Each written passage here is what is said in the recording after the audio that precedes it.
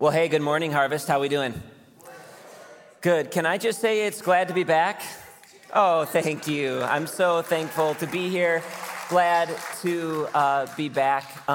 For those of you who don't know, the elders graciously gave my family and I a sabbatical over the summer, and I just want to start by thanking them. And I would say that after 11 years of ministry here, it was a rest and break that was needed and that was good and was refreshing. But I just would want to say that one of the things that has not changed is my wife and I's commitment to this place, to all of you. We love this church and are so thankful to serve here and are just so excited for the next season that God has for us here at this church. So thank you for all that we're praying for our family. It was a really, really good time.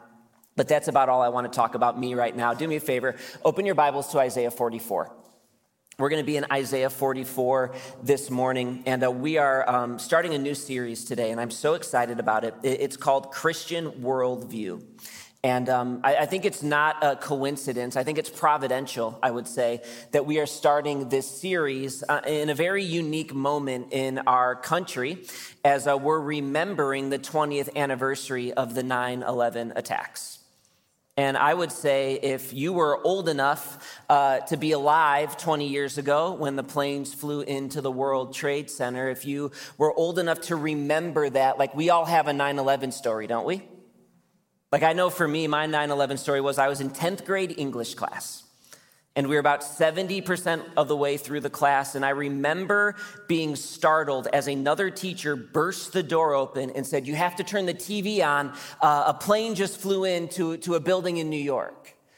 And this was right at Grand Haven High School down the road. And I remember being like, well, that's weird. It seems like the buildings are big. They seem hard to miss. Like, how did that happen, right? Like, we thought it was an accident, that something just went wrong. And we turned the TV on right as the second plane hit the second tower. And it was very, very clear that this was coordinated and that we were under attack. And I remember just sitting in stunned silence, even as a 10th grader, watching what was happening. And then the bell rang, so we switched classes. And in between classes, there was just this awkward and like bone-chilling silence, even amongst high schoolers. And we all just kind of got our stuff and went to our next class. And then I went to 10th grade Spanish class, and the TV was already on, and we didn't do anything, and we were just watching what was unfolding. And about a third of the way through Spanish class, all of a sudden the intercom went off in our room, and it said, "Would Calvin Wisen," right, because no one can say Wisen, right? "Would Calvin Wisen please report to the principal's office?" And that really made me scared, because this was a time in my life where my dad would often travel and fly for work. And I'm like, why am I getting called to the principal's office right now? And I'm like, my dad was there this morning when I got up. And so I'm almost positive he wasn't traveling to New York. But the only reason I'd be getting called out of my class right now, in my mind just went to, there's someone I know that was on one of those planes. And I'm like, was it an uncle? Was it a cousin? Was it a family friend? Like, why am I getting called out right now? And I walked to the principal's office, and then I remember my dad was there. And he was talking to the principal, and the principal was kind of frustrated with my dad. And I remember hearing the principal say, "I really don't think you need to take your son out of school. I really don't think we're in danger. I don't think he needs to leave school right now." And I remember my dad saying, "I'm not taking him out of school because I'm scared for his safety." He said, "What's happening right now is going to shape our country for the majority of my son's life, potentially. And I want my son to be at home so I can sit and watch it with him." And so I was like, wow, I get to go home. I don't have to be at school anymore. That's kind of cool. So I was kind of smiling to my friends and waving as I got to go home. They weren't thrilled about that. But I remember we drove home. We only lived like 2 or 3 minutes away from the school. And when I got there, my cousin was already there who worked with my dad. And then Steve Bolwig, who many of you may know, part of our church, he was there. And we just sat for like 3 hours and just watched. And we watched the towers collapse. And there was just this feeling like things are not going to be the same after today, right? Like things are going to change. I don't know how. I don't know what it's going to look like, but normal is not going to be normal anymore. Everything is changing. And I think it's interesting that we celebrate this anniversary in a moment where I would say the second closest event that I've lived through, where you get this same type of feeling like things will not be the same we're living through right now with the pandemic that we're in, right? Like there have been so many times over the course of the year or the past 18 months where I've had that same feeling like things are not going to return to normal. Things are changing. And as I think about my heart and my life and our church, I'm like, some things have to change. And what has just really weighed heavily on me over my sabbatical and just over this last year is that within the church, within the people of God, there has to be a renewed commitment to God himself, to the word of God, and to loving one another amongst the church. Amen? Okay, that was a little lame, and I know I haven't been here for a while, so I'm going to give you another try because that was a really good one. It needs a better amen than that. Let's try that again. Amongst the people of God, we are living in a time right now where there has to be a renewed commitment to God himself, to God's word, and to one another. Amen? Amen. Well, that's what we're getting after this fall. And what we're doing is we're going to anchor ourselves to the fundamentals of what does it mean to be a Christian? What are the lenses that we view our world through as followers of Jesus Christ? How are we shaped and impacted and formed by Scripture and by our relationship with God? And what I get to do today, well, first of all, before I say that, let me just say this. Church, give me your eyes for a second. Here's what I need from you, and I'm going to ask this of you. This series, I believe, will be the most impactful series we've ever done as a church. If not the, definitely one of the most. And the way this series is going to work, we're going to spend about the first 6 weeks just building out the fundamentals, and then we're going to get to a lot of the practicals. And so every week is going to build on each other. So what I need from you is if you're part of our church, I need you to be committed to get to church, to go to small group where we're going to work a lot of this stuff out practically. And if you have to miss a weekend through illness or through traveling or whatever, get online and watch the message because this is all going to build on one another. But it's going to be a very important season for us as a church. So if you're with me, say I'm with you. Okay, good. And what we're doing is we're going to start at the central point of all of Scripture and all of reality right now. This week, we're going to look at what is the Christian worldview regarding God himself. And I would just say that this is an impossible task. And unfortunately, I am not able to say everything there is to say about God in one message. In fact, I could preach for the rest of my life just on who God is, and I would only be scratching the surface. But what Isaiah 44 is going to do is he's going to give us a great framework. And what I love about Isaiah is we're not going to hear from Isaiah about God. We're going to hear from God talking about who God is. And just a little background so we're all on the same page. Isaiah was a prophet to the nation of Judah. And Judah was living in a time of prosperity. So they were free, they were wealthy, everything was going well, but they had a spiritual problem. They had grown weary of following God. So even though everything on the outside is going well, they didn't want to follow the law anymore. They thought that was too restrictive. They wanted to do their own thing, and they were being influenced by pagan idolatry. So we live in a secular society, and what often influences the church is a secular worldview. It wasn't like that for Israel. Then the nation of Judah, they were being influenced by a pagan idolatry, which meant there were thousands of different gods that all had their own arena, and you would worship these gods and false idols. They were falling into idolatry. The other major issue that Judah had was they had an Assyrian problem. And there was this new world power that was raising up, and they were called the Assyrians, and their capital was Babylon, and they had strong horses, they had huge armies, and they were not being defeated, and they were taking land like it was their job, and they were coming towards Judah, and captivity was coming. So even though things were good on the outside, things were about to get really, really difficult for Judah. But God's going to speak to his people in Isaiah 44. Look what he says. He says this. He says, "Thus says the Lord, King of Israel and his Redeemer, the Lord of hosts, I am the first and the last. Besides me, there is no God.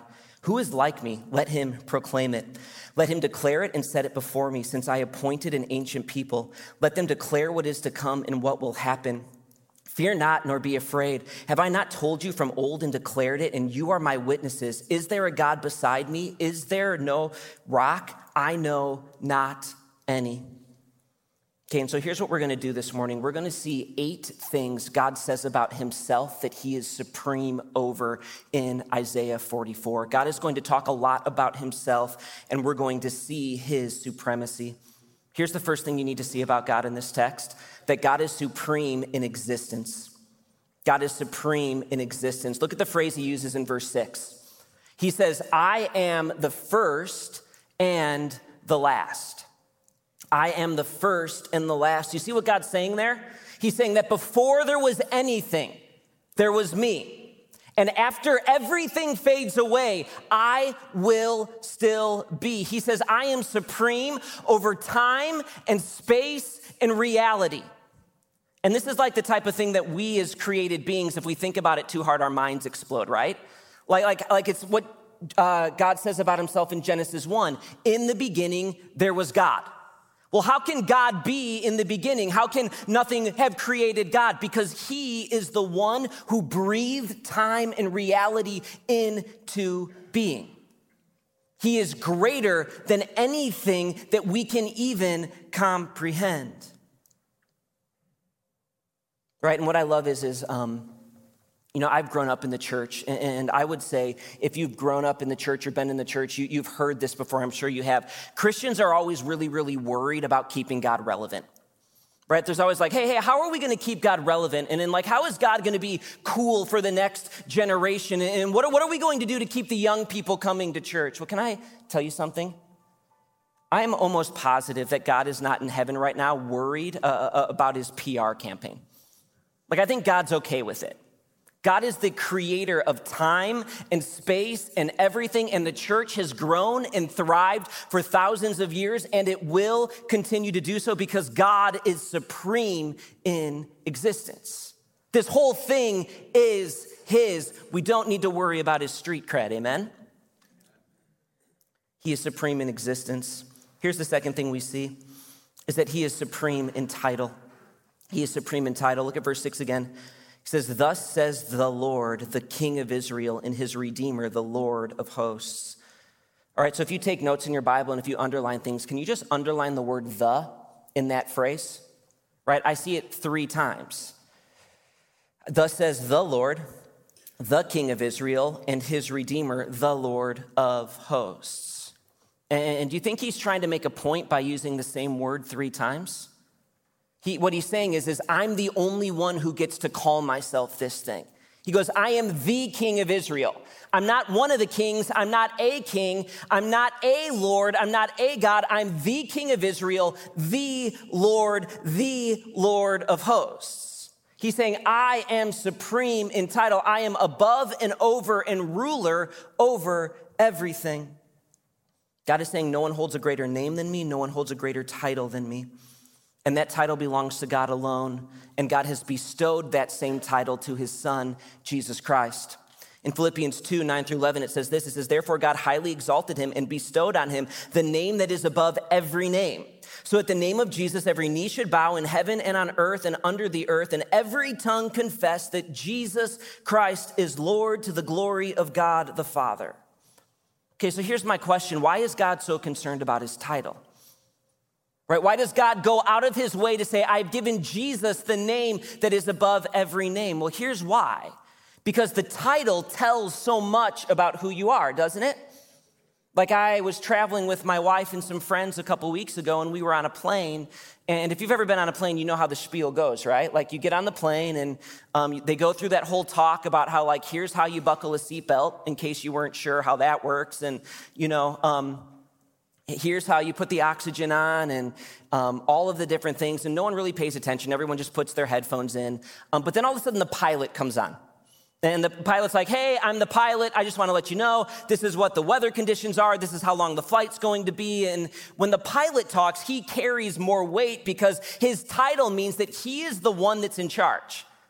The pilot is the one that knows how to fly the plane. The pilot is the one responsible for the lives and safety of the passengers and the crew. The pilot carries the weight of that flight. So when the pilot talks, you pay attention. Titles carry a lot of weight. Men, do you know that there's a lot of weight to the title dad? That you've got a unique ability to mess up your kids like no one else can? There's a weight to that title. There's a weight to the title of doctor or teacher or engineer or pastor. They carry weight, and what God is saying is I am the King of kings and Lord of lords. No one shares this title. No one carries more weight than I do. Third thing we see is that God is supreme in creation. Supreme in creation. Look, jump down to verse 24. He says this, thus says the Lord your Redeemer who formed you from the womb. I am the Lord who made all things, who alone stretched out the heavens, who spread out the earth by myself. And what he's doing here is he is now comparing himself to these false gods that were being worshiped and being served. And he says, listen, no. I am the one who is supreme in creation. He says it right there. He says, I am the Lord who made all things. Everything was made by God himself. And then he goes from the general to the specific. He says, not only am I the creator of all things, but I'm the creator of you specifically. He says, I formed you from the womb. That God was intricately involved in every single one of our lives and creation. And that he stretched out the heaven and earth by himself. And what he's saying is these false gods that you believed were part of creation, it's not true. That's not how it went down. There wasn't a rock god and a earth god and a sky god and a sea god. It was just me. I was by myself. I did it all. There is one God. And this is so closely tied to the next thing we see, and it's this, that God is supreme in authority. God is supreme in authority. Look up at verse 7. God says, who is like me? Let him proclaim it, let him declare it and set it before me, since I appointed an ancient people. Let them declare what is to come and what will happen. God is saying, there's no one else like me. Who is as strong as I am? Who is the authority that I have? Who can tell what is to come and what will happen? I am supreme in authority. And do me a favor, if you like to take notes, put a star next to this point. Here's why. Because it's this point right here in the Christian worldview that makes Christianity an offense. The thing that makes our faith offensive is the reality that God is the one who has ultimate and supreme authority. And this was offensive to the people Isaiah was writing to in Israel. This was offensive to the early church in the Roman Empire, and it is just as offensive today. Let me explain. You see, the Israelites, like I said, they were part of a pagan society. So here's what that means. That means that everyone kind of served their own God, and you could pick and choose what kind of God or what kind of group you were a part of. So let me use some people for an example. John, say you're a craftsman, right? So I like to work with my hands. I'm a craftsman. I'm going to worship the God of steel. And that's the God that I'm going to worship. I'm going to go to that temple. I'm going to practice that God. That's the one that I'm going to be a part of. That's my crew. Scott Flickham, one of our elders, he's an accountant, right? He's a math guy, so he would worship the God of arithmetic. And, his crew, they would go to the temple with their calculators, and they would serve that God, and they would, do their thing, and they would worship a different God.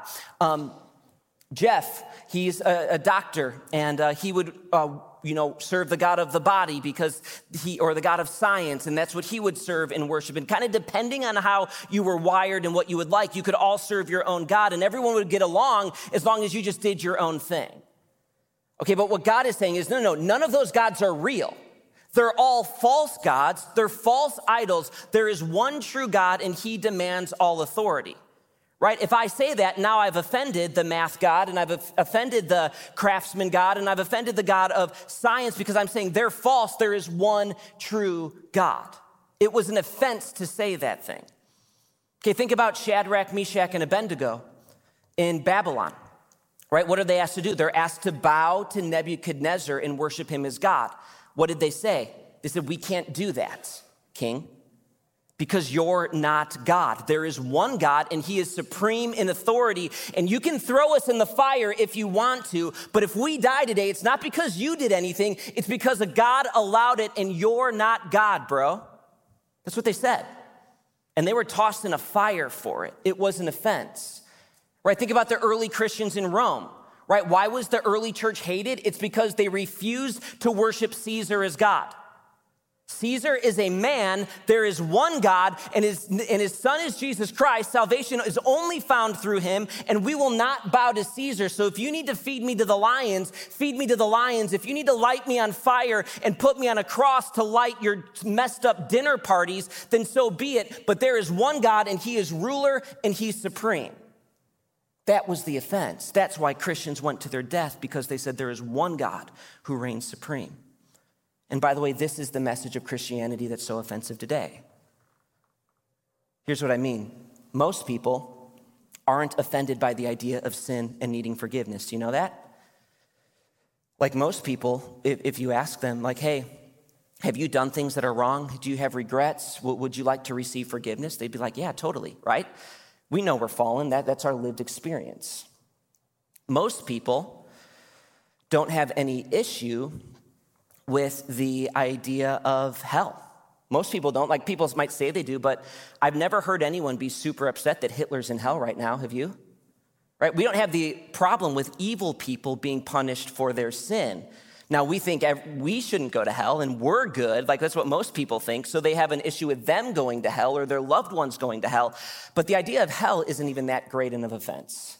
And by the way, most people would say Jesus was a good guy. He was a good teacher. He did a lot of good things. What's the offense of Christianity? You see, we don't live in a pagan society where there's thousands of God. But church, look here. What we have done is we have demonically elevated ourselves and our feelings to the highest authority. We believe that we should be supreme in authority over our lives. So the offense of Christianity comes when you say that things like gender and things like our sexuality and our bodies, we don't have ultimate authority over. Those are above our pay grade. That belongs to God. And we submit ourselves to him and we honor him with our lives and we follow what he says. Now I've created a massive offense, right? And listen, this isn't something just with our secular culture that creates an offense. It oftentimes creates an offense in the church. Like when I say, hey, God is supreme over how you spend your money, I can feel the air get sucked out of the room. Hey, Cal, you can talk to me about Jesus. Don't talk to me about my wallet. Hey, when God is supreme over your time and your relationships and your forgiveness, they're like, no, we want to be an authority over these things. And if you look for this, you see this everywhere in society. No one should be able to tell you what to do. True happiness is found inside of you. You being true to yourself is all you need. Do what makes you feel happy. Only you have your truth. You see, we don't worship idols. We have demonically elevated ourselves to the place of God, and we are battling with him for supreme authority. God says, who is like me? Who knows what's to come? Everything is his, and he sits in authority, and we're going to give an account someday. Look at verse 8. It says this, fear not, nor be afraid, for I have told you from old and declare it, you are my witnesses. Is there a God besides me? Is there no rock? I know not any. Here's the fifth thing we see is that God is supreme in strength. Do you see him call himself the rock there? He goes, is there a rock like me? I don't know of any. And what he's saying is I am a stabilizing force.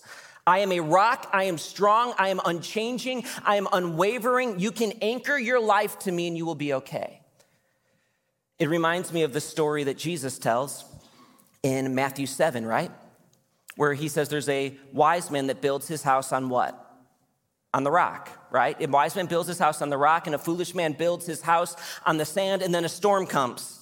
And there's waves, and there's thunder, and there's lightning, and it's a big storm. And the guy who builds his house on the rock, it stands the test of the storm, and it stays. And the guy who builds his house on the sand is washed away. And what Jesus is saying is if you build your foundation on me, you will stand the storms of life. Well, church, can I ask you a question? We've all gone through a storm the last 18 months. Have you lived your life like your foundations are built on a rock? Has your heart and attitude been one that's been marked by peace and trust and faith and joy in the middle of times that are scary and frustrating and it feels like things are being taken away from us? Have you been a person who's been marked by the stability of God, or have you been marked by your house being built on the sand and it's been panic and it's been fear and it's been terror and it's been running around like a chicken with your head cut off because everything's changing and we don't like it and we don't know what to do? Man, does our world need right now people who can say, hey, I don't know what tomorrow holds, but I know who holds tomorrow, right? And I know that God is faithful and he's in control and he gives me stability and joy and peace when everything seems out of control. Have we had that testimony? Have you had that testimony in this storm? All right, just a few more. Look at verse 9. He says this. He says, all who fashion idols are nothing, and the things they delight in do not profit. Their witnesses neither see nor know, and that they may be put to shame. Who fashions a god or casts an idol that is profitable for nothing? Behold, all his companions shall be put to shame, and these craftsmen are only human. Let them all assemble. Let them stand forth. They shall be terrified. They shall be put to shame together. So what God does now is he goes on the offensive against idolatry. And what we see is that God is supreme in shaming idolatry. God is supreme in shaming idolatry. And don't miss the fact here that in a passage where God is talking about himself, the thing that God says is his ultimate enemy is idolatry. He says, this is the thing that I hate. This is the thing that I'm against. And I will put those who worship idols and make idols to shame. And then look at verse 13. He begins to actually make fun of the idols. He says this, he says, the carpenter stretches a line and he marks out with a pencil and he shapes it with planes and marks it with a compass. He shapes it into the figure of a man and with the beauty of man to dwell in a house. He cuts down cedars, or he chooses a cypress tree and an oak and lets it grow strong amongst the trees of the forest. And he plants a cedar and the rain nourishes it. Then it becomes fuel for man, and he takes part of it and with it he warms himself. He kindles a fire and bakes bread, and he also makes a god and worships it. He makes an idol and falls down before it. All right, what God's saying is he goes, listen, this whole idolatry thing is stupid. He goes, you cut a tree down, you measure it out. With half of the tree, you make firewood for yourself. With another half of the tree, or another quarter of the tree, you make bread. And with the last quarter, what you do is you carve out an image. You cut the tree down, you design the idol, you carve the idol, you place the idol in the ground, and then you worship it like it's a god and give thanks for it. He's like, why would you worship something that you made? He's saying to worship a created thing that you made rather than the creator who made the tree, who gave the water to nourish it, who caused it to grow strong. You're worshiping the created rather than the creator, and you look like a fool. That's what God is saying. And church, listen, idolatry is elevating any created thing to the level of God itself. So anything in our life that would compete for our ultimate worship, our ultimate joy, our ultimate satisfaction, our ultimate identity, our ultimate security, anything that we look to outside of God to fulfill what only God can fulfill is idolatry. And listen, that is your greatest threat to your walk with Christ. It's idols. Kent Hughes, a theologian and pastor, says this. He says, the central theological principle of the Bible is the rejection of idolatry. Think about it. If there is only one God, and we are not experiencing his reviving fullness, there is a reason, and the reason is idols are clogging the inflow of his refreshment. The exclusive reality of God forces the question of idolatry. We need to think about this because our world is crowded with idols. Okay, here's what he's saying. Let's be honest in church for a moment. Has any of you ever come to church and it's like, man, I want to worship and I want to engage, but I just feel distracted and far from God? Have you ever felt that where it's like, man, my walk with the Lord is just stale and something's off? Can I help you? Whatever is going on in your heart, it has to do with idolatry. Every time I have felt like that, when I've prayed through it, when I've looked at my heart, there has been something else that I have been elevating to a level that it should not be elevated to. And my affections and my worship have been drifting towards something else. So when you feel that, man, I'm in a desert or God feels distant, it's not that God has gone anywhere. It's that our hearts are being clogged with idolatry. God is saying, I will not compete with your idols because I will shame all idolatry. Okay, here's the seventh one, and this one's so cool. We see that God is supreme in redemption. God is supreme in redemption. Look at verse 21. He says this, remember these things, O Jacob and Israel, for you are my servant. I formed you, you are my servant. O Israel, you will not be forgotten by me. I have blotted out your transgressions like a cloud and your sins like a mist. Return to me, for I have redeemed you. All right, I love this. You have to remember what's going on. God is talking to a people who've grown weary of him. They don't want him anymore. They want their pagan idols. And God says, even though you have turned from me, I will not forget you. And I will redeem you, and I have blotted out your sins like the mist. Return to me because I am here, and I love you, and I will redeem you. There is something woven into the heart of God that is a grace and a love and a redemption for his creation that is only supernatural because it doesn't make any sense to me. That God can look at a rebellious people and say, no, I love you. I won't forget you. I will remove your transgressions and I will redeem you. And church, look here. Isn't that all of our story? Like, don't all of us stand before God as enemies? That we were born into this earth, into sin, that we have turned to our own way, that we often elevate ourselves to the level of God. And we say, no, I know best. I'm going to reign supreme over my life. God, thanks, but no thanks. And yet what does God do? He gives himself to us. And he gave Jesus to die as a sacrifice for our sins so that we may be made right with God.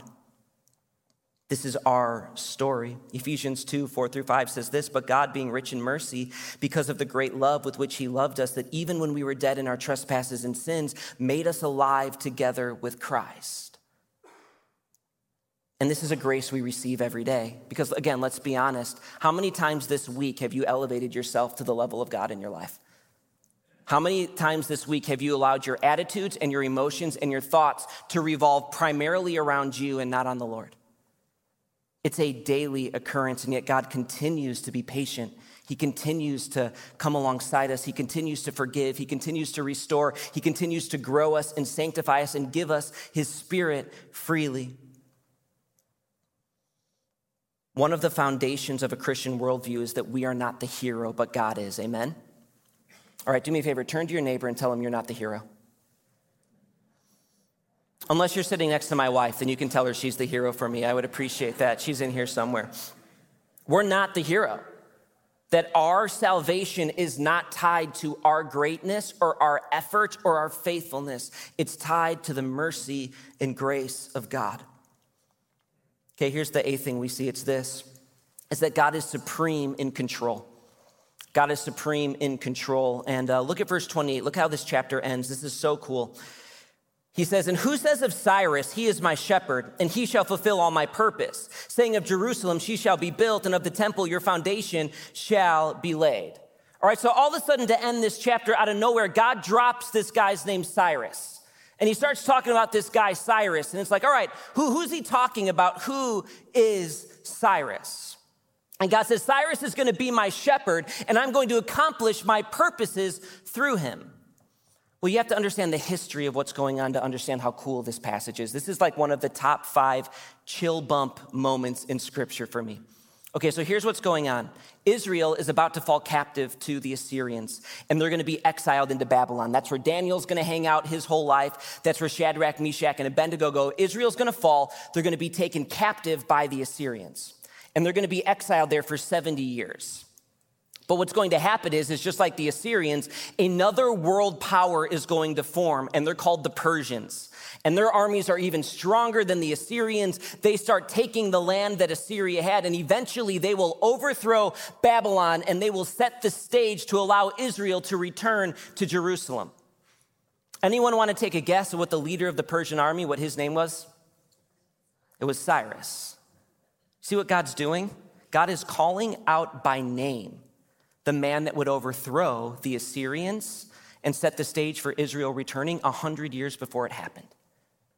Like, come on, that's got to give like some of you goosebumps in here, right? Like, isn't that cool? And it's like, how could Isaiah know that? Well, it wasn't Isaiah speaking. It was God, and God is supreme in control, church. So here's what that means. We don't need to be afraid.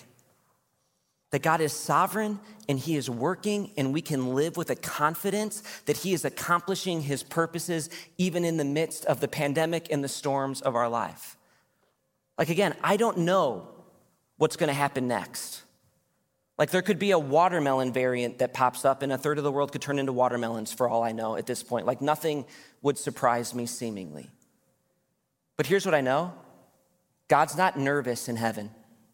God's not worried. He is in control, and he is going to use all of this to accomplish his purposes, which is that he would be glorified on earth.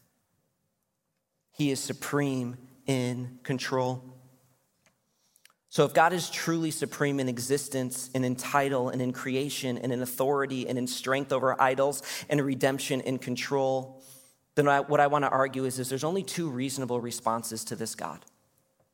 How do we respond to a God like this? There's only two reasonable ways. Here's the first. The first is our response of worship, right? If this is really who God is, and this is what the Christian worldview is, that we as Christians believe that God is who he says he is, then we have only one way that we can respond, and that is through a life of worship. I've been reading a book over sabbatical. It's written by Francis Chan, and he tells a story that I want to share with you because I think it's so pertinent. He says, put yourself in this story quick. Imagine you leave here, and you're walking down downtown Spring Lake or Grand Haven, and you're with your best friend. All right, can you picture that? Sunny day, nice outside, you're on a walk with your best friend, and all of a sudden you and your best friend are viciously attacked. And your body is broken, you're beaten, there's no one there to help you, you're at the point of death, you're bleeding out on the side of the street. Good picture, huh? Now imagine in that moment a stranger shows up and he miraculously heals all of your injuries. And then he hands you and your friend $1 billion and walks away. Okay, imagine the look that you would give your best friend in that moment after that happened. Imagine the look of, what just happened to us? Like, did that just happen? I can't believe we were dead and now we're alive and we've been given more than we could ever dream. And what Francis Chan says is that's the look that every follower of Jesus Christ should give each other every time we see one another. Like, oh my goodness, what has God done for us? How has he saved us? How has he redeemed us? How has he called us to himself? Can you believe that God gave his only son to be the sacrifice for our sin because he loves us and he has given us his spirit and he's given us this world to enjoy and a family and his word, and he loves us and he's near to us when we're brokenhearted, and he saves the crushed in spirit and he walks with us and we have access to God. How in that reality can we do anything but worship his name? And when you think of worship, I want to think in two specific ways. The first way I want to think of is corporate worship when we gather together. So on a Sunday when we gather together, we start our services with worship. We gather together and we sing praises to Jesus. And here's what I would say about that. Do you know that our corporate worship is very, very much so a mirror into our heart? That if we come to church and if we're not excited about the Lord, and if we're going through the motions, and if we're not engaged in worship, that most likely that means that that is the same thing that's happening in our lives every single day. Now hear me. Can people fake it? Absolutely. Can you be far from the Lord and raise your hands in worship and know when to say amen and go through all the motions? Totally. That is a problem for some of you. But I would say in Dutch Frozen Chosen, West Michigan, you laugh because it's true. The bigger issue we have is that we have settled for a non-emotive, stale, lifeless, going through the motions worship experience, and we have somehow become comfortable with that, and it's wrong. And here's the thing, I know it's in you because I could hear the shouts of joy from my house when Ohio State lost yesterday afternoon, right? Like, it's in there, but yet we settle for something less at church. So here's all I'm going to say about that. If you are comfortable with a stale, lifeless worship service, you're just not going to be comfortable at this church long term. Because when we gather together, we're going to lift high the name of Jesus in worship, and we're going to sing a new song, and it's going to be loud, and it's going to be emotive, and it's going to be joyful because God is supreme, and he demands it, and he deserves it. Amen? Then the other way I want you to think of worship is how is your private worship life going? And what I mean by that is when you wake up in the morning, is your heart's preset a heart of worship? Is the way you standardly operate, is it, man, God, you've given me so much. And here's another day that's a gift. The morning, the coolness of the air that we're starting to feel in the morning, the changing of the colors, my job, my family who's driving me crazy right now, they're all a gift. And I just want to worship you because you are good and you've continued to be faithful, and I know you're going to be faithful today. Is that how our hearts start when we wake up every day? Or are we quick to grumble and complain and think about everything in our life that's deficient? Do we not even think about God at all? Man, I think 80% of the problems in our life would be solved if we had the discipline to spend 10 minutes when we wake up just worshiping God and thanking him for who he is. How's it going this week, right? We're back in the routine. School's back in session. We're kind of entering into fall. Where is your heart? Are you building a routine of worship? And then here's the second other reasonable response. It's this. It's surrender.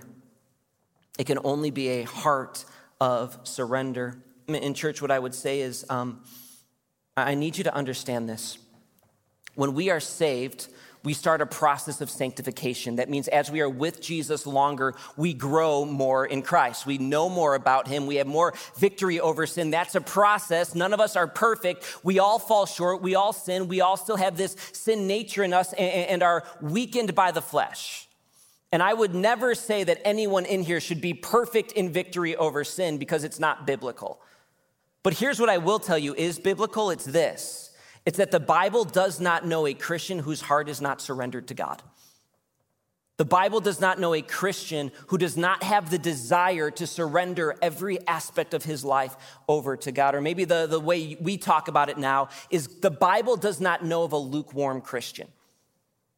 The Bible doesn't know of a Christian who's comfortable saying, I'm going to keep God in this box, but I'm going to have control and authority over my own life because I know best. And if you don't believe me, listen to Jesus in Revelation 3. He's speaking to a church. He says this.